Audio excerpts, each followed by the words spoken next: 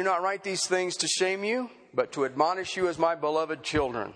For if you were to have countless tutors in Christ, yet you would not have many fathers. For in Christ Jesus I became your father through the gospel. Therefore, I exhort you, be imitators of me. For this reason, I have sent to you Timothy, who is my beloved and faithful child in the Lord, and he will remind you of my ways which are in Christ, just as I teach everywhere in every church. Now, some have become arrogant as though I were not coming to you. But I will come to you soon if the Lord wills, and I shall find out not the words of those who are arrogant, but their power. For the kingdom of God does not consist in words, but in power. What do you desire? Shall I come to you with a rod, or with love and the spirit of gentleness? Father, I ask now that you would teach us. Father, that we would open our hearts and we'd understand the heart of this precious Saint Paul. And yet, Father, understand the hearts that we need to have to disciple. Father, we need to understand the big picture. Father, we need to understand the involvement, the time. Father, we need to understand the heartache, the passion. Father, we need to understand the joy and the privilege. Father, we need to understand that each of us will stand before you and give an account of what we've done in the body.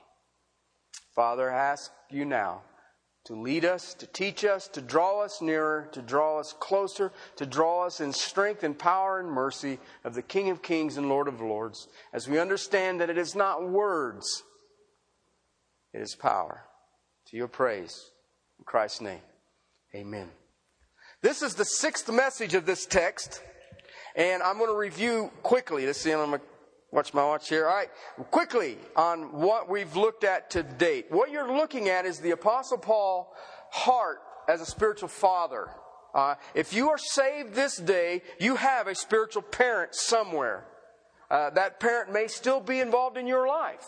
That you may have maybe a new parent, a new adoptive parent who, because of a move or things beyond your control, has drawn you to a different situation. But you should have a spiritual father, a spiritual parent who is doing all six of these.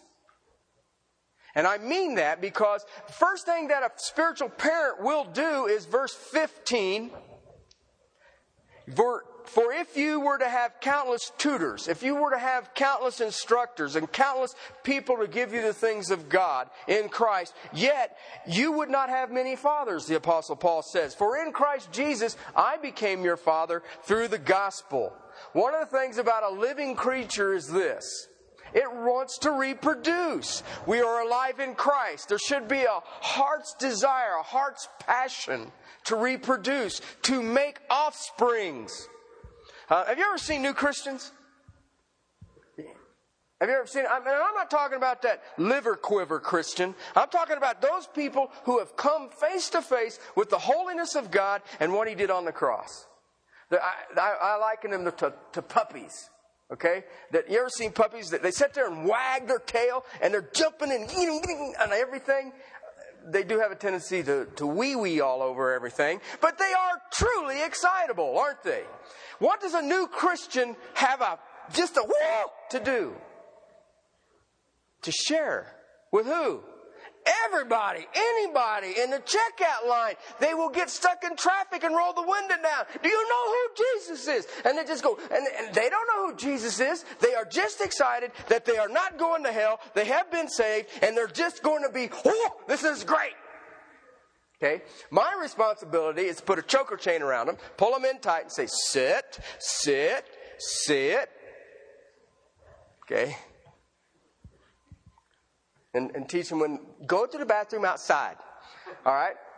But there is that desire to have more. Let me share with you what I have. All right? The Apostle Paul literally birthed the church. in Corinth. You've got to understand that. When Paul went to Corinth, there were no believers. There were no believers.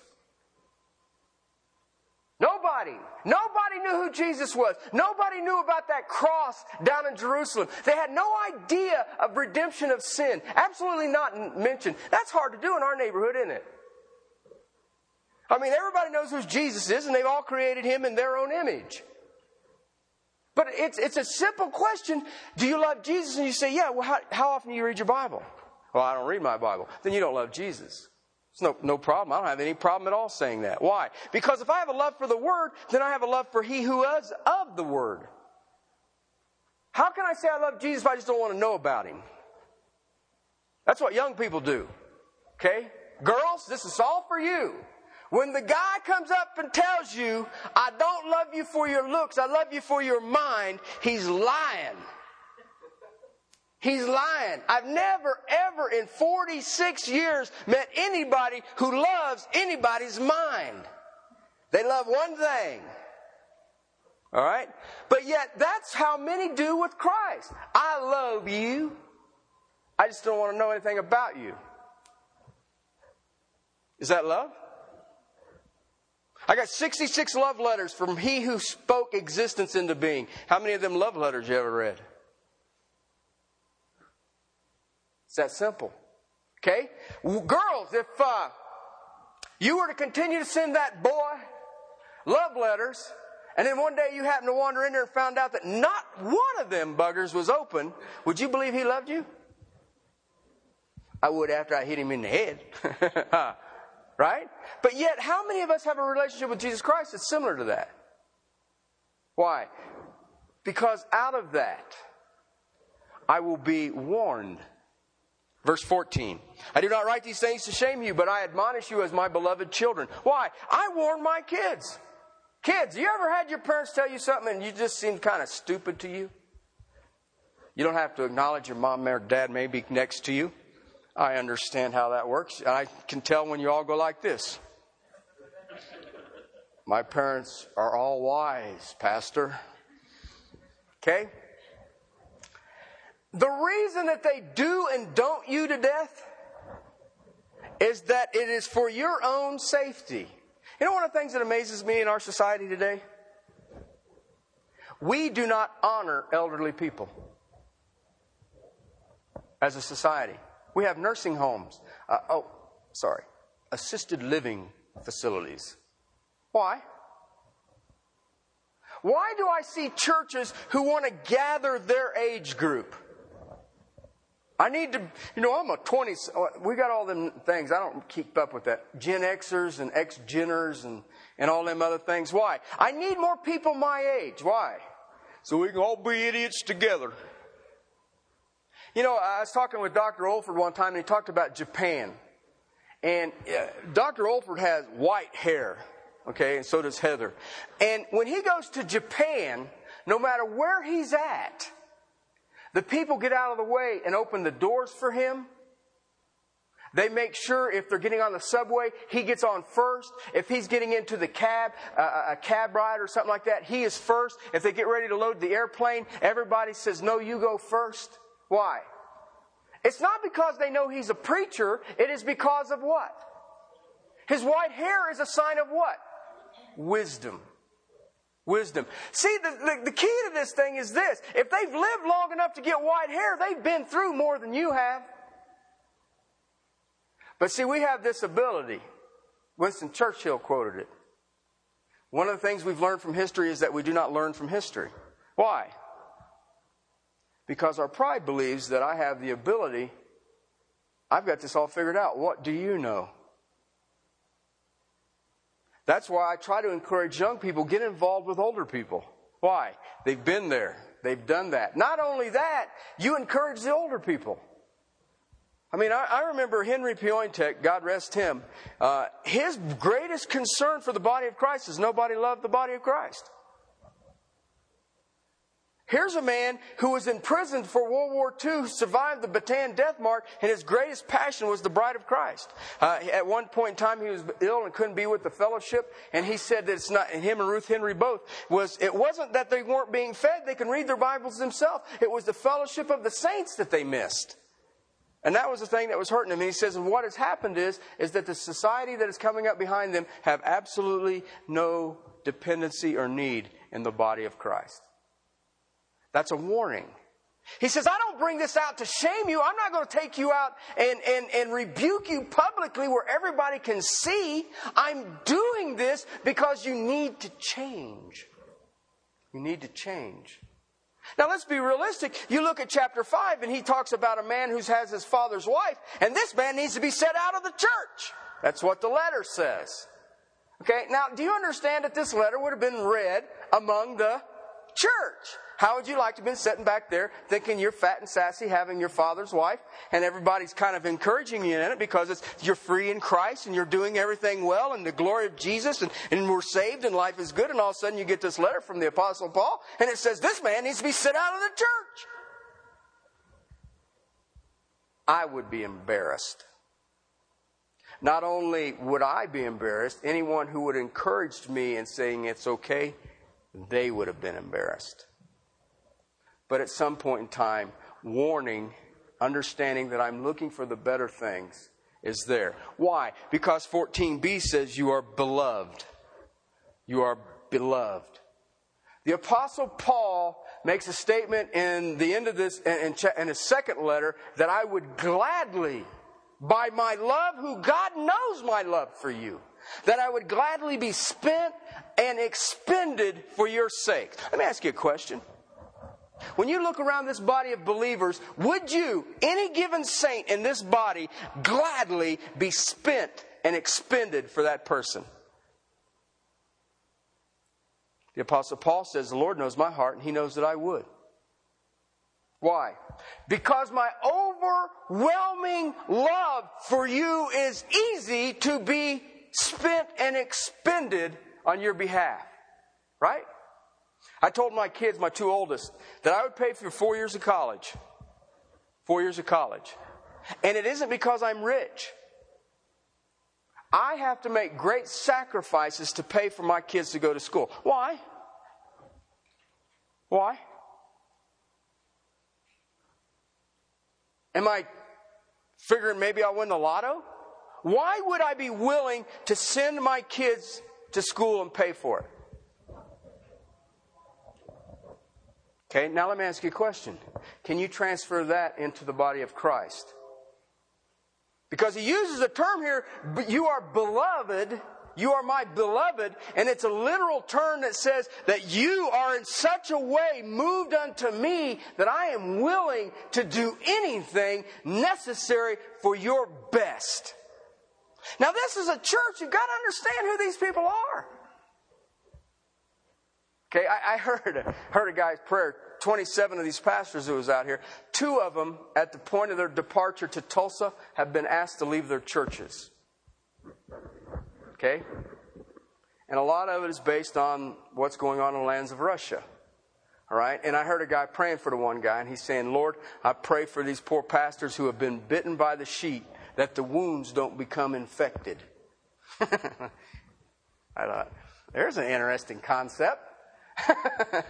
I said, but sheep tend to kick. We won't go into that. But how often is it that someone in the flock, some saint, affects you in a way that you feel like you've been sheep bit? What's your response? Lamb chops, right? Isn't it? No, you guys are more holier than me. Mine is lamb chops. I don't know what yours are. Maybe you like leg of lamb. Okay? But isn't it? When the sheep that God has entrusted you with, what's your response when that sheep tries to kick you or bite you? And maybe they're successful. What's your response? I'm going to cut that wool short this year. Huh? Paul, literally, you will find in 2 Corinthians that literally Paul does get back to the church in Corinth. And when he gets back, a group stands up and brings accusations against the Apostle Paul formed this way. He teaches the message of grace so that the single women of the church will give him sexual favors. They stand up and accuse the Apostle Paul of that. And guess who stands up and defends him? No one. No one. And yet he says, I would gladly, as you are my beloved children, be spent and expended on your behalf. Okay? Why? Because there in verse 16 and 17, I want you to be exhorters. I exhort you to be imitators of me. It literally means mimics. I want you to mimic me. I want you to mimic me. That's amazing. But do you see what we're seeing? Look what you just developed. This is discipleship. This is it. You can't shortcut any of this. All right? That's why in America we don't make disciples, and I'll show you why. All right? In the last point, I'll show you exactly why we don't make disciples. It is not a practice, a normal practice in the body of Christ in the United States, period. I can say that safely, and I can show you why with the last portion of the text. But I'll get to that in a minute. Why? He says, I want you to be as I am. All right? And then he makes this most profound statement. I'm sending Timothy to you to prove to you that I make disciples. Why? Because Timothy is an imitator of me. I want you to be as I am, and I'm going to send Timothy to you. That's just mind-boggling.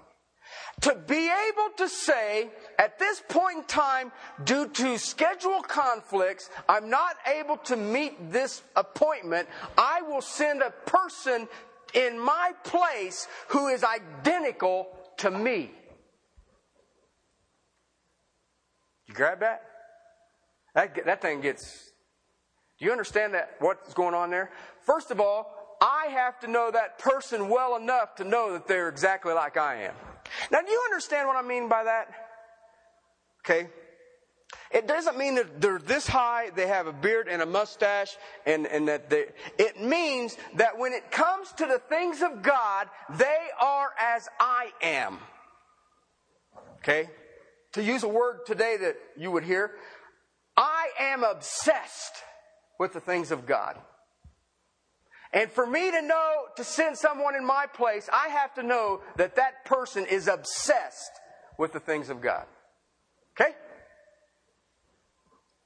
So, there's the relationship between Paul and Timothy would have to be so intimate and so binding that the Apostle Paul would be safe to say, I can send this person in my place. But you would also have to have a person who has come in and wants to be involved in such a way. The Apostle Paul told Timothy in his last letter he ever wrote, he says, find faithful men and teach them the things that I have taught you. Okay? What was the Great Commission? Teach them the things that I have taught you. All right? That is part of what is missing in our society. We're trying to do everything technically. You know, I'm going to do it by email. I'm going to do it by radio. I'm going to do it by television or video, or I'm going to do it by some kind of crazy thing. You know what you lose? A relationship. How do you know? How do you know that that person is walking what he's taught? Because there's an involvement that exists there. But he says, I want you to be an imitator of me. How do you do that? Verse 17, for this reason I've sent to you Timothy. All right, why? He will remind you of my ways which are in Christ. What? Just as I teach in every church. You have to do that teaching. Here's my passion for Castle Rock Baptist Church. People say, I think maybe you got too many things going on at times. No, I don't. I don't have enough. I don't have enough. I need some of you people to get night jobs so I can start teaching you during the day. Okay? I've got some great chunks of opportunity during the day that you're missing out on. All right? Stephanie says, yeah, right. I was doing fine and then you made me work. But why? Because you have to teach it. Right. The only way that you're ever going to arrive is that you get the teaching. Before you can teach, what has to happen first? You have to be taught. Well, I can read the Bible. Then why did Jesus Christ say, I will give the body of Christ gifted teachers? For what? And equipping the saints for the work of ministry. Got it? So you see how it all works? But if you're not around to be taught, then what are you doing? I know what you're doing. You are Frank Sinatra. I did it my way. Didn't you? I know. Preach, brother. You can't sing. All right? Because if I'm taught, I will move into teaching. If I'm teaching, I am applying, because Christ will never allow you to teach if it doesn't apply to you. Why? That's the greatest hypocrisy that exists. That's the greatest hypocrisy that exists. If it doesn't apply to me, how do I teach it? I mean, go ahead and tell your kids, I don't want you to do as I do as I say. How beneficial is that? Okay? Not at all. All right? If I'm taught, it is applying to me, then what is happening? I'm setting an example. And then God will bring to you faithful men or women. Why? Because now you're not shaming him. Too many times we think we should teach and we're shaming him. You can't. You can't. So you focus that example. Why? I've been taught. I've been taught.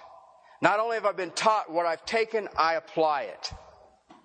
I take it, boom, and it's there and I'm ready. All right? Now then, I want to conclude this message with the 6th point, verses 18 through 21. All right? Because I need to take you back a few years, huh? Turn with me to the book of Hebrews, chapter 12. The book of Hebrews, chapter 12.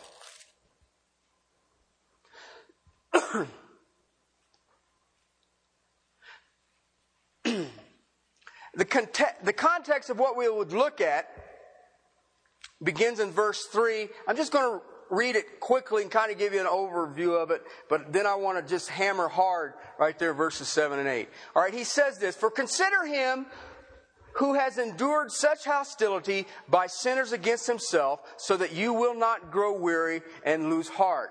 All right, he just talked about Jesus who, despising the shame of the cross, being mocked by Gentiles and Jews alike, by the very creatures that he created, he was shamed, mocked, humiliated, and crucified. All right, and he says, consider him. Some people are making fun of you, when people are laughing at you, when people maybe even become hostile to you, consider him who received such hostility. All right, and then he says this, I don't want you to grow weary, and I don't want you to lose heart. Have you ever felt that way? Have you ever felt weary in your walk with the King? Have you ever lost heart? I've shared with my wife, and bless her, you have got an extra bunch of crowns putting up with me. I know you have. They got a little thing of crowns just for being with Terry. There's times that I get overwhelmed with frustration. And I understand my position. I understand what I deal with. But I deal with people who, well, my uncle died and he went to hell, and my wife left me, my dog bit me, and I lost my job, and I didn't get a job, and I didn't do this. And I got all of this going on, and then I fell into sin, and again and again and again and again. And you didn't fall into sin. You never got out of it. But, and stuff like that goes on. All right, and you get that. And now everybody's, I ain't going to call him ever again, because no, I didn't mention any of yours. All right. But here's what happens. There's times that I find myself saying, my God, give me a victorious saint. And my wife comes up and says, yo, knucklehead, how about this and this and these and these and these and these and like, I forgot. She said, yeah, you did. Don't worry. I'm praying for you. All right. Why? Verse 4, you have not resisted to the point of shedding blood and striving against your sin. 99% of the problems that the saints of God in this church have is your sin. It sneaks up on you. It's Tom's sin. Okay? But we pray for Tom. But do you understand that? Why? Just think about what your mind does. Grab it. Your mind just takes off in little places, doesn't it? And you start getting into that little bitty, they call it a pity party, don't we? If this person had done that, or if this would have happened. I was supposed to teach a Bible study while the pastor was gone, and 2 people came. I just can't believe only 2 people came to my Bible study. You better than me. I've had Bible studies and nobody showed up. Okay? What happened? Well, if you want to give the biblical narrative of it, they call it grumbling. Which really isn't that big a deal unless you're Jewish, because when they grumbled against God, 25,000 of them just died. Minor detail. All right? But you think about the troubles and the heartaches that we endure, how much of it is self-inflicted? Why? Because there's times have we resisted our sin to the point of shedding our blood. See, it's easy for me to shed your blood for their sin. Right? Isn't it? Think about it. The words were very specific. It's easy for me to shed your blood for their sin. Am I willing to shed my blood for my sin? You know what that means, right? I'm willing to forsake it and resist it and run away. Do you understand that? How many times do we don't want to run away, let alone shed some blood? I think I can handle this. Oh, anyway, let's read on. And you have forgotten the exhortation which is addressed to you as sons. My son, do not regard lightly the discipline of the Lord, nor faint when you are reproved by him. For those whom the Lord loves, he disciplines. And he scourges. Wait a minute. That there is, I'll give you the vernacular. That's corporal punishment. All right, in case you're wondering. I'll whoop your butt, is the way my grandpa would say it. All right, he scourges every son whom he receives. It is for discipline that you endure, and God deals with you as sons. For what son is there whom his father does not discipline? But if you are look what it says, without discipline, of which all have become partakers, then you are what? Illegitimate children, not sons. Okay? You know what I just said there? If you're a child of God, what is a guaranteed promise? You ever seen them little promise books of Jesus? Ever seen those? These are the promises of God. You know what? That one ain't in them. Because that there says it's a promise. What's the promise from God? Huh? You guys? When I was in school, high school, they still had the board of persuasion. Okay? And I had a gym teacher. Can't remember his name now. Kearns. Mr. Kearns. Young man. Well, at that time he was a young man. He's probably an old man now. I'd like to find him now. I owe him one. But I did something, probably deserve it. I know I was innocent at the time, but probably somewhere down there. And I remember one time I was doing one of them things, and he hit me and raised my feet, both feet up off the ground. And I thought, wow, don't do these things to the gym teachers. You want the old woman English teacher. She can't hurt you. This guy can set you into an out-of-body experience. Right? You know what happened from that? I don't cross the gym teacher. Right? I got spanked by my dad one time. Me and my brother were engaged in some seriously very intense sibling rivalry. Okay? To the point of murder. Okay? Whoever will survive will survive. And my dad was a Marine. And you ever seen them web belts that are about like that? to have the little holes in them that you can hang canteens and pistols, holders and holsters and all that? Them web belts are about like that. They're double laced, and you can hang like an engine, a motor off of one. All right? My dad used that belt on me one time. My dad never had to spank me ever again. When my dad said stop, there wasn't even black marks. You got it. And if he said, I need you to go do that, you got it. Why? He only had to discipline me with that thing one time. One time. The writer of Hebrews is saying, do you understand that the God will discipline you? I promise. I promise. Why? Because you have a tendency not to deal with your sin to the point of shedding your own blood. We don't. It goes all the way back to chapter 3.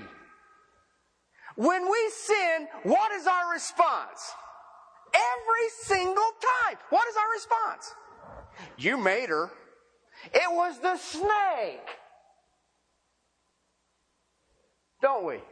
When I sin against God, whose fault is it? Somebody else's. Had to be. I'm a saint. And you say, well, I just don't understand. I've been in what they call public housing, where you go before a judge and he tells you what you did wrong. We have the most corrupt judicial system on the planet Earth. I have never, in the time that I have been in places like that, I have never met anybody in there who's guilty. We are arresting every innocent person in the world. Nobody in jail has ever done anything. How can we be that blind? Why? It's not my fault. It's not my fault. And yet, if you get out of line, do you like to be confronted? Anybody here rejoice when you're out of line? I know one who does. I do. I have a whole bunch of people who tell me things when I'm doing them wrong. I may have too many. We won't go there either. Do you like being confronted? I'll make this easy. Do you like confronting? You guys are nobody. I ain't acknowledging nothing. He's got notes up here. I haven't even seen him turn his page, and I ain't saying a word because I'm going to agree with him. Why? Just in case he confronts me. I shared with you that illustration about the guy who came to a church, a pastor who had been the founder and the president of Queer Nation, a militant homosexual organization in Los Angeles. And he came to salvation. He was full-blown AIDS. He was in his last, I think, about 9-10 months of death. And he made the statement. He says that, I come to your Bible studies. I get fired up. I love Jesus. I read my Bible and I worship and I sing and it's great. This is wonderful. I'm taking the gospel to the homosexual community and da-da-da-da-da. And he says, but Monday night, Tuesday night, Friday night, Saturday, I start thinking about all the things I've done. And it starts stirring me up. And sometimes I keep thinking, that I'm under the grace of God. Why can't I go back and do that? My time's short. Why can't I have that? And he says, man, it's driving me crazy. He says, it's just like I'm being torn apart. So the pastor said, here's what I want you to do. And he lays out a little notebook for him. And he says, every time you get one of them thoughts, I want you to write down that thought on that notebook. Okay? Just write that thought out on that notebook. And when you come back next week, we'll go through and see what we can do biblically to overcome that. All right? Next week, that guy shows up. And he says, all right, let's see your notebook. And he opens it up and there's nothing in it. And he says, why didn't you write anything down? He says, I was so afraid to see you and to tell you what was going through my mind. I didn't have any thoughts at all.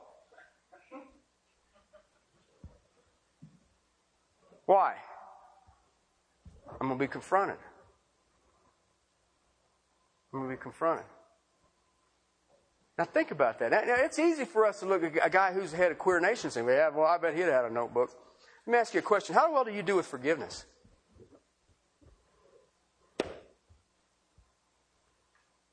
How well? When someone does something against you, how well do you say, no problem? Or does it lay back under there? I forgive you. No, but don't turn your back on me. I didn't get you. All right? I owe you one here, but I love you. See, you know, I've told you this, right? When people come into my office and they say, I want to first and foremost tell you how much I love you. I know I'm getting ready to get stuck. Okay? And they're not going to use anesthetic or anything like that. They're just going to stick it in there and say, see, I love you. Right? But you think about what grace has been given to you on behalf of forgiveness towards you, and who can't you forgive? How many times do you get into this battle that you think about this person who's in this cult or who's in this false religion, and you just want to choke them, right? Why? I can't believe you're teaching. Can't believe you're. You know what? Your battle is not against what? Flesh and blood. It's against principalities and powers. How many times do you know an unbeliever and you try to share them with the love and mercy and tenderness of Christ, and they just spit on you, they mock you, they tell you you're a goof, they get on you or things like that, and all these other things happen and you just get all ticked off about it, and then you can't understand why they act the way they were, and yet that was your very nature? How do you expect lost people to live for Christ? That's the kind of stuff that I'm talking about. Why? We have to confront it. Now, I confront it in the area of the church. Why? You claim the name. Do you know where Christian came from? Antioch, Syria. Do you know what it meant? What did it mean? When you look in a mirror, do you see little Christ?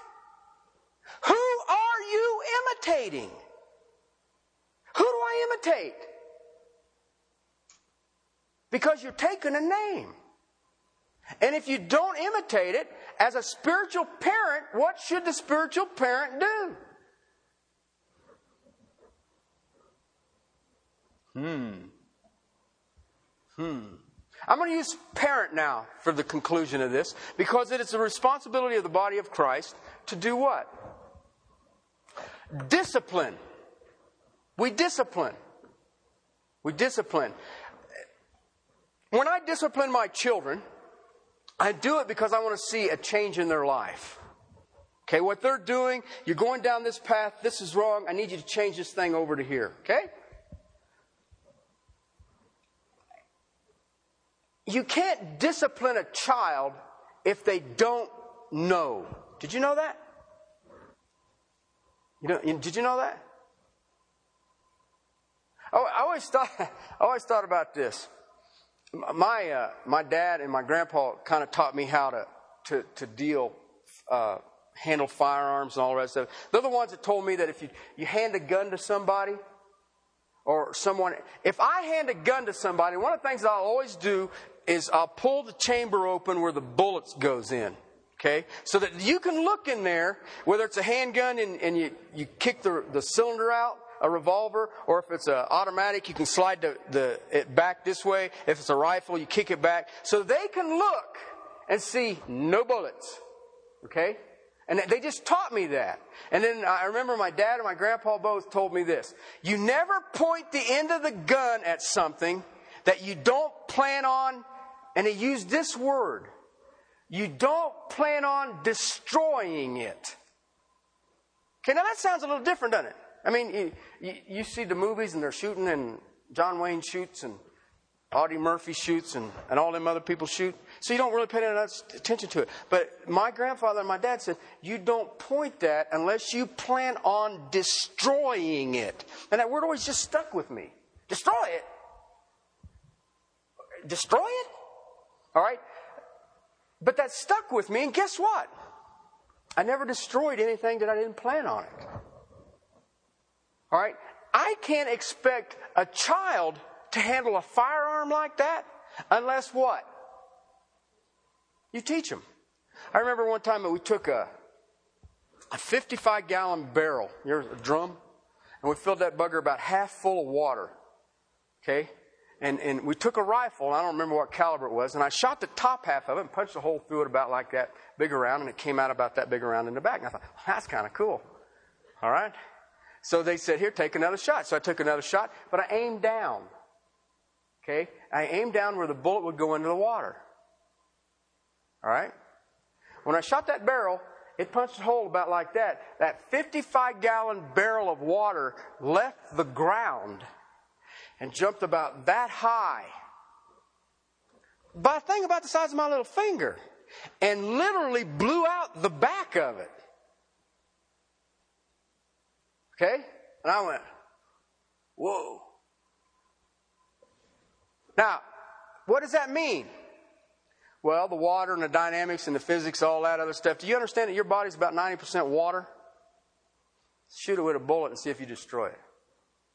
That stuck. That was like, you talk about word pictures.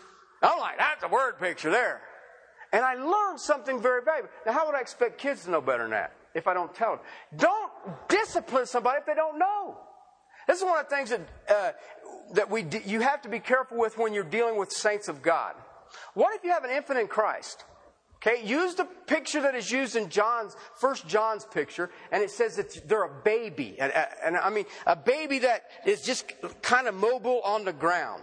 All right? If you have that little baby on the ground that can just kind of grow around all over the floor and kind of ooze and roll and flip and crawl and all them other things, what will that baby put in its mouth? Well, why did it do that? Because it doesn't know. So when I discipline a Christian, when a Christian is to be disciplined, you can't discipline them on the basis of something they don't know.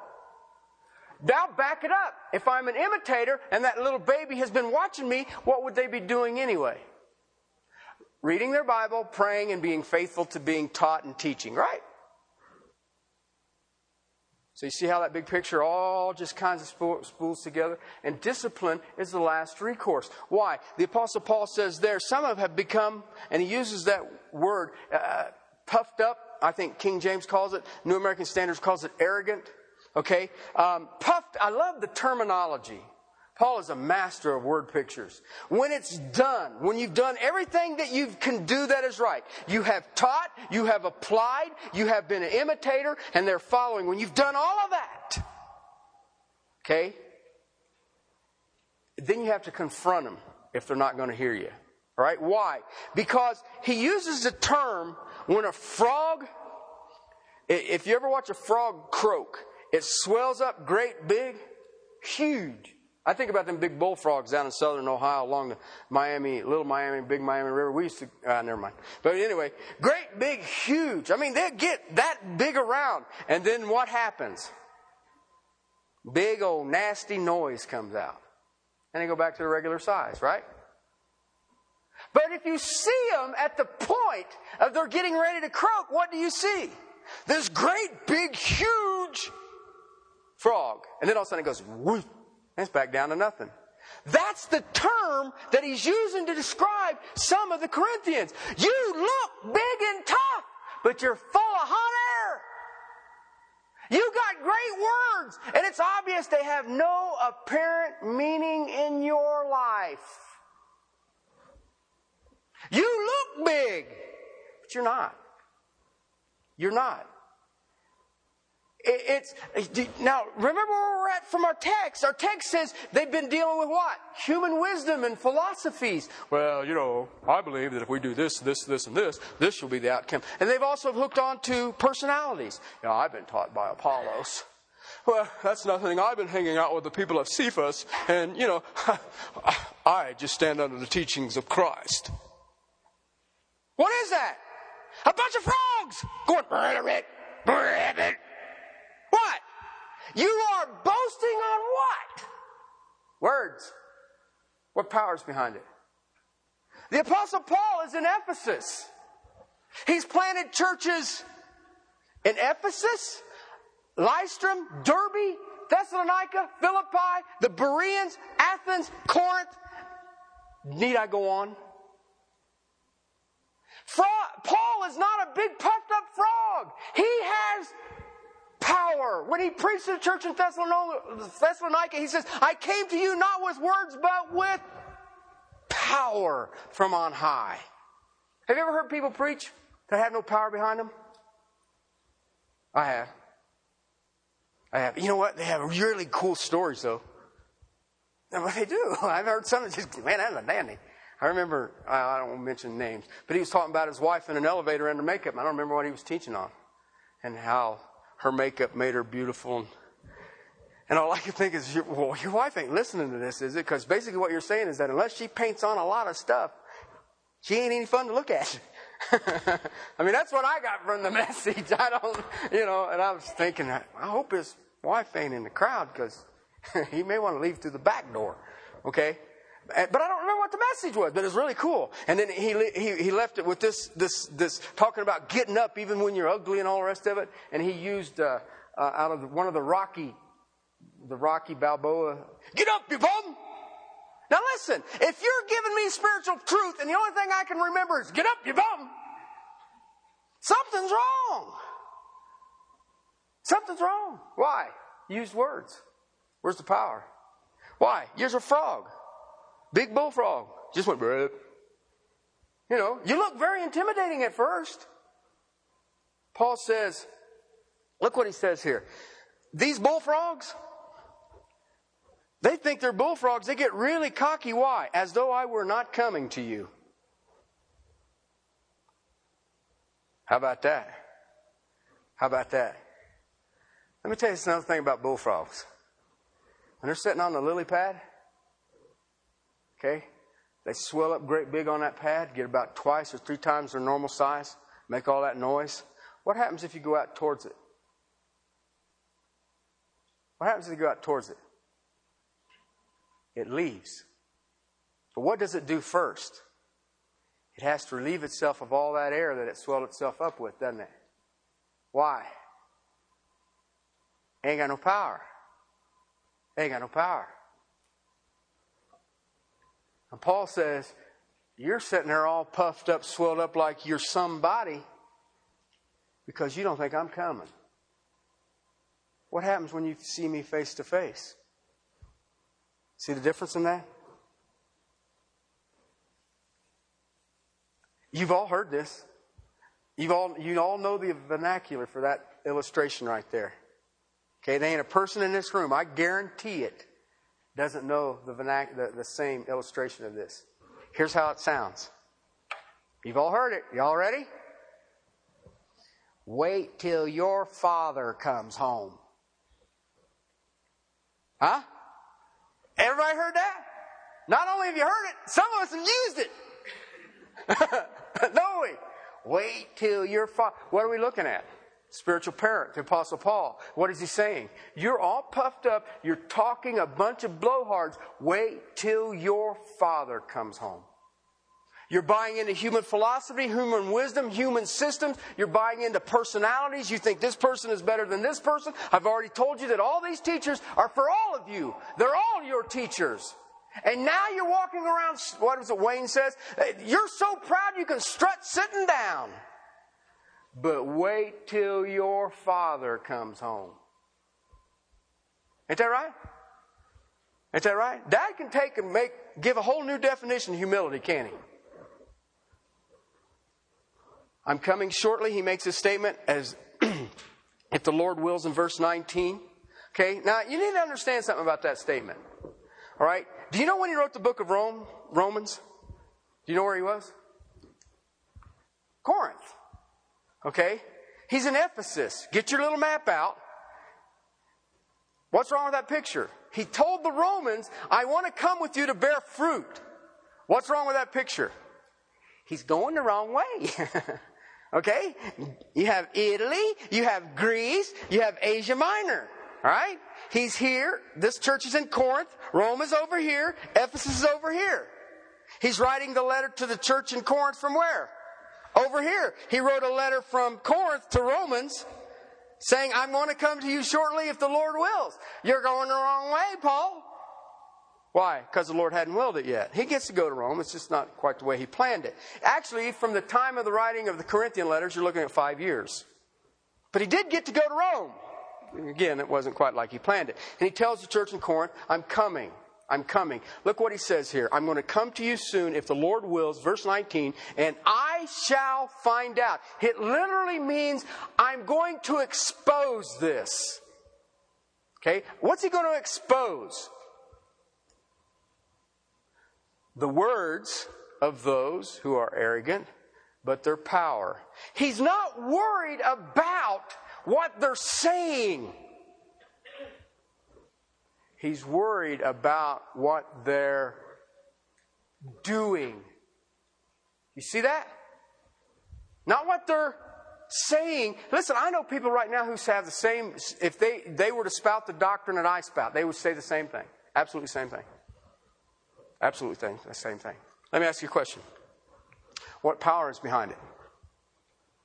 What power is behind it? Here, let me give you an illustration from Tulsa, to the Tulsa meeting.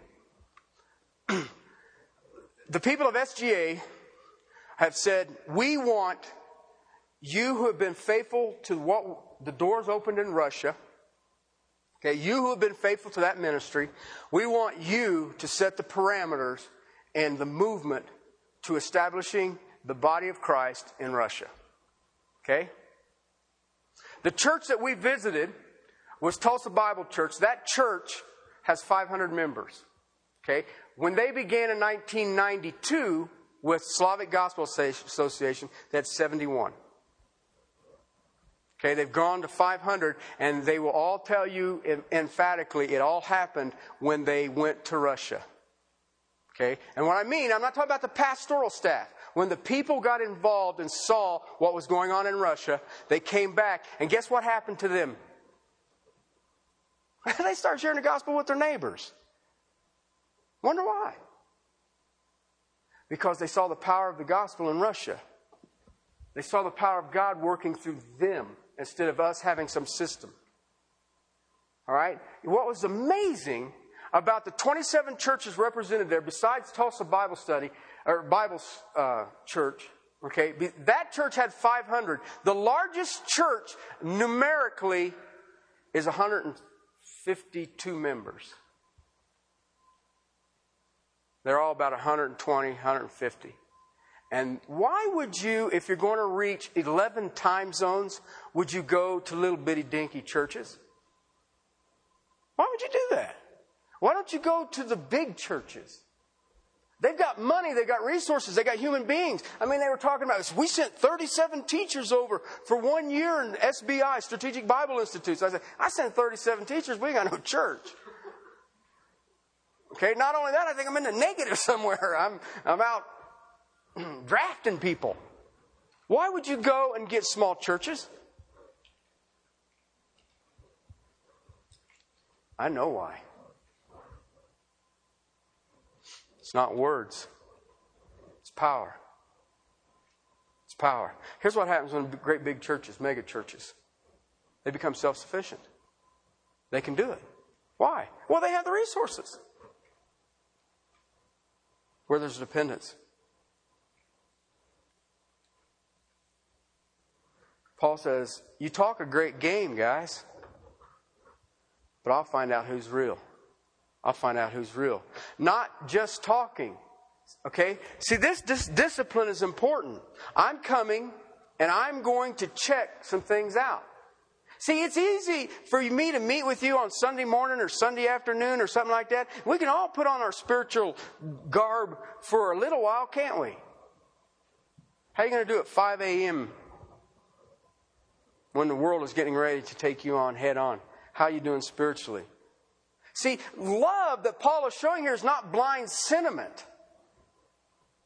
I'm coming to check some things out. I'm coming to see.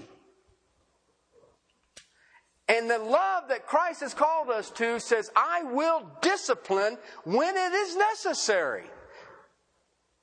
Here's what, it's a quote, because I've got it in quotations, but I'm sorry, I don't know who said it. So it's a quote, it's not mine. All right?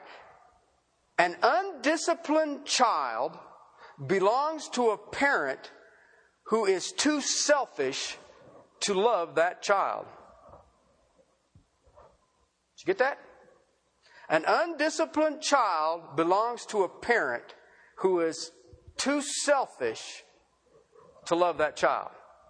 Okay? Now then, I told you that the church in America does not make disciples. All right? grab this now. True spirituality, if everyone who is a Christian, think about this now. This isn't a new country. It isn't newly exposed to the gospel. Has been, that Christian has been led to Christ. Somebody somewhere led you to Christ. I don't care who it is. Right? I got that blank stare. Christ led? What?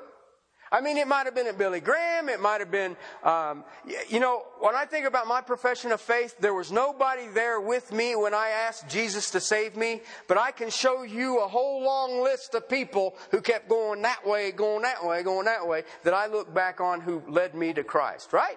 True Christians, somebody has led them to Christ, all right? Let me ask you a question. Why aren't we all mature?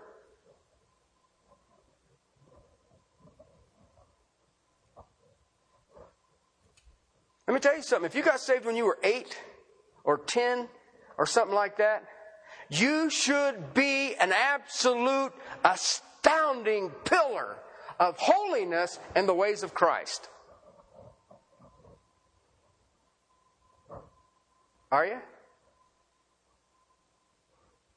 You know why not? Because someone who led us to Christ, or someone along the way, hasn't cared enough to bring us to the place, or maybe they would discipline us for some of our actions. All we wanted to do is get people saved, get a number of baptisms for the year, and how many people have I got on the church rosters? How many people have I got on the church rosters? It may not have been your spiritual parent, but there are Christians who have been in your life along the way who have not taken the time to say what you're doing is a sin. And you are breaking fellowship with the King of Kings and Lord of Lords. I thank my God that I've had people who discipline me spiritually. Spiritually. You know what? And some do, and they never know they didn't. Did you know that? I'll give you an illustration of that. I had a cousin him and his wife made a profession of Christ. They're back in where I grew up at in Ohio. Had an opportunity to go back there. I was dealing with another situation. And on my flight out, I said, Lord, I'm here. My hands be about your word, your work. My feet be on the exact path that you want me to. But Lord, let me minister as you would have me minister. Let me have the words from on high. Pour through me your love, your compassion, your power, your wisdom, so that all may know that I am a child of the King of Kings and Lord of Lords. That's what I asked. I remember exactly what I asked. All right, I got to meet with my cousins. It was a wonderful time. They were all excited, and they were asking 20 questions, second coming, first coming, and all the rest of it. And my cousin, she asked me something. But anyway, I made the statement of the deity of Christ. Okay, and she looks at me and she says, what does that mean? Okay. Now here's the guy who said, let me have the words of heaven and the power of heaven and the wisdom of God, walk where you want, and my hands be about your word. You know, all that's really pious stuff. And here's what thought went through my head. How stupid are you to not know what deity means? See, that saint of God disciplined me, and she didn't even know she did it. Okay, now I know you guys are way more holier than that. And that was when I was young. That was 2 weeks ago. But, no, just kidding. True spirituality is that I'm going to grab this child and I'm going to do what? I'm going to teach it. All right, I'm going to show that child how to apply it. And when that child struggles with applying it, what am I going to do? I'm going to discipline. And I thank God. You know, I think about my wife. She's probably my greatest disciplinarian. She speaks loudly and smacks hard. But you know what? Bless her heart. She knows when I need it. Okay? Now, some of you think you know when I need it, but you don't. And that's all right. I pray for you. I'm not telling what either. All right? But do you understand that? Why? My relationship with my wife is such that she knows that he's gone down on this little ditch thing. I need to fix him. The elders in this church, they discipline me. They say, this don't sound right. And you need to and bring that back. All right, you who are here in the Bible studies, and you who are here in the precepts not so much, but that Wednesday night one, that's an interactive, more Bible study. You have an ability to straighten me out. Paul is saying, I am going to find out which of you are all talk and which of you really manifest the power of God. And it takes discipline to do that. God does not pour His power through undisciplined saints. Why? They embarrass Him. I seen a bumper sticker on the back of somebody's truck. And I thought, how appropriate. All right? And it said this. I believe in God and I love God. It's His fan club I hate. And I looked at some of the fan club and said, amen. The kingdom of God is not words, but it's power. See, it's not an issue of words. Who can use the greatest terminology? A man's true character is not determined by his words, but it's determined by the divine power that is seen in his life. I made a statement shortly ago that me and my wife were discussing a thing, and she was trying to be encouraged about some of the things she was dealing with. And I told her I was discouraged about this situation, and she said, why? I said, they claim holiness, but I don't see it. I don't see it. Okay, we had spent some time in the situation, and I said, I don't see God's holiness. I see verbiage. I see speaking the right things. I don't see holiness. Here's the greatest shunner of holiness, human pride. Pride is what condemned us in the garden. Why? I can do it. It's not the words, brothers and sisters. It is, have I bowed to the power?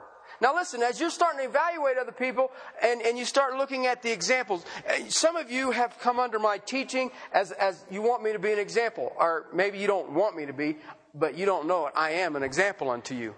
All right? The question you have to ask is, when you watch me, what power source do I exist in?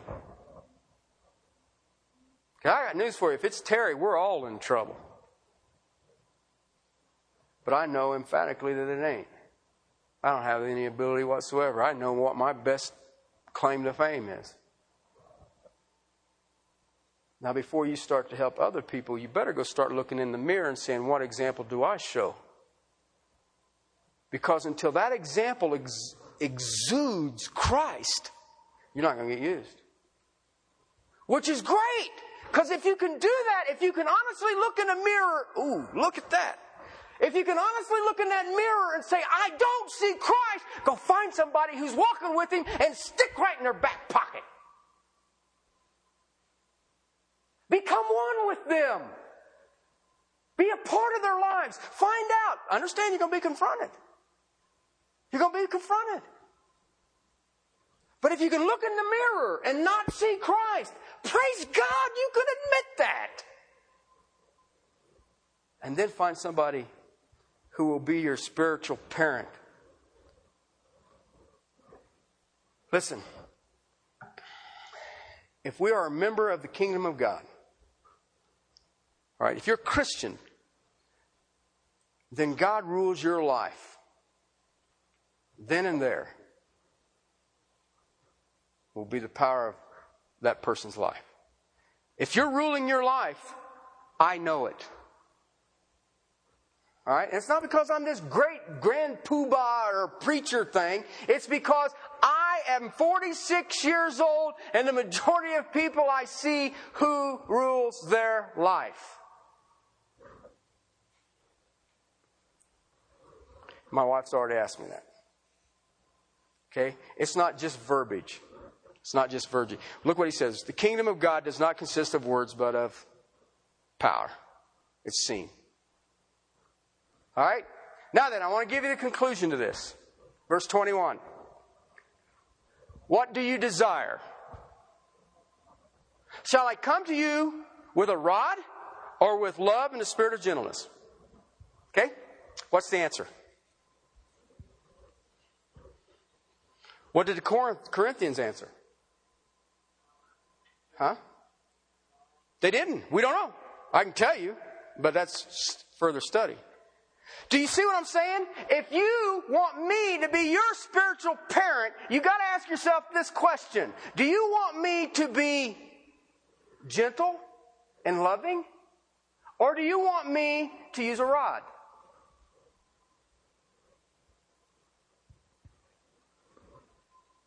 I've had people who come and say, you know what? It feels like you're using a rod on me.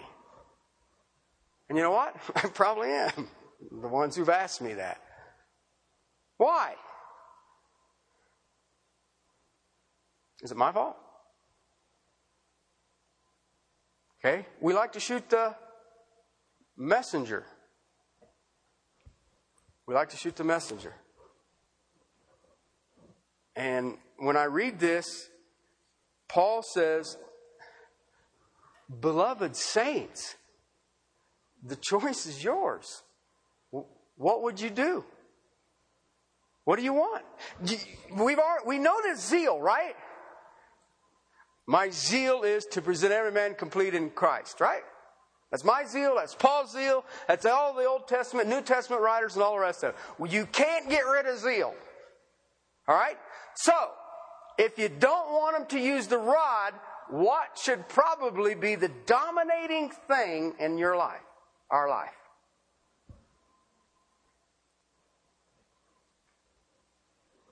I like that. I like that. There is no answer here.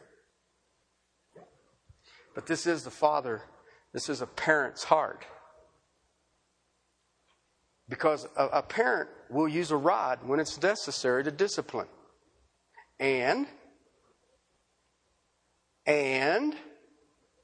love and gentleness when that's called for. When that's called for. But understand this. The decision is the child's.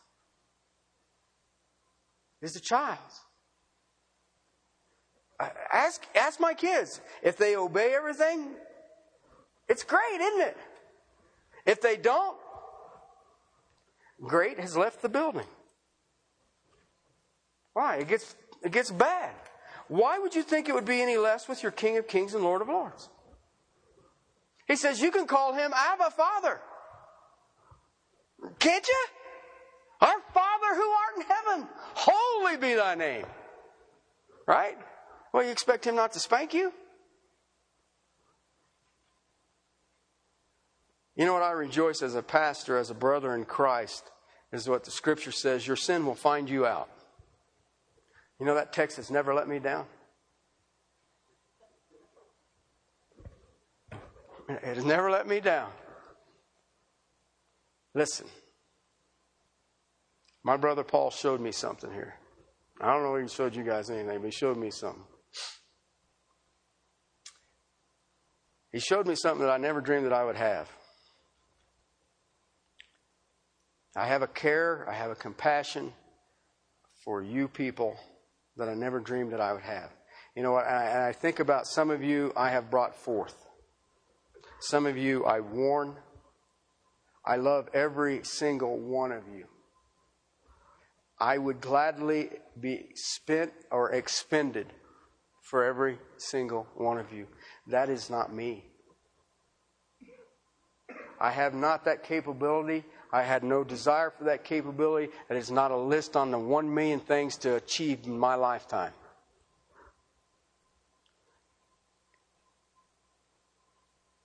And I want the pattern of my life to be an example for you. The Apostle Paul cared so much. He was willing to teach them, but he was also willing to discipline them, to bring them into conformity of the pattern as it should be. We are taught so we can teach, apply, and set an example. Let us reproduce. Let us be fathers to many, parents to many, and one of thousands of instructors to all.